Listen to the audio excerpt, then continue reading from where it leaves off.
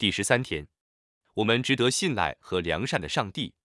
在马可福音第10章第8节，耶稣对他说：“你为什么称我是良善的？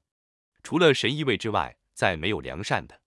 上帝是良善的，这就是上帝是谁的真理。如果上帝是良善的，他一直都是良善的，他自始至终都是善的，在他里面没有恶，他不是邪恶的始作俑者。魔鬼正在利用人类的罪孽，将邪恶带入世界。但上帝是一个机会主义大师，他可以把魔鬼故意作恶的变为善。迪特里希·彭霍费尔曾这么说：我相信上帝能够，并且想要从一切事物中创造出美好的事物，甚至是邪恶。我相信上帝会为我们提供尽可能多的力量来抵抗如我们所需的，但他没有提前给我们，只相信他。在这样的信任当中，必克服对未来的所有焦虑，因为上帝是良善的，他是一切美好事物的源头，爱、和平、喜乐等等，他始终是良善的。他对我们的爱也是不变的、永恒的。他始终对我们最关心的是他的心和他的思想。无论何时何地，无论我们有需要，他都是值得信赖的。